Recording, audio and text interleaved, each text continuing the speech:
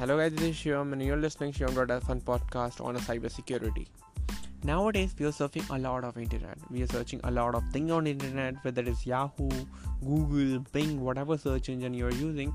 We are opening 100 websites per day, but we don't know the things which website is secure or not. So here the hack, you can identify which website is secure or not. Those websites start with HTTPS, those are secure. Those not start with HTTPS, those are not secure websites, because the S is a SSL level encryption that tells you this website are secure on a secure socket layer, that makes the site private or secure, more secure than the HTTP. So don't go those websites, those not start with the HTTPS. So bye bye.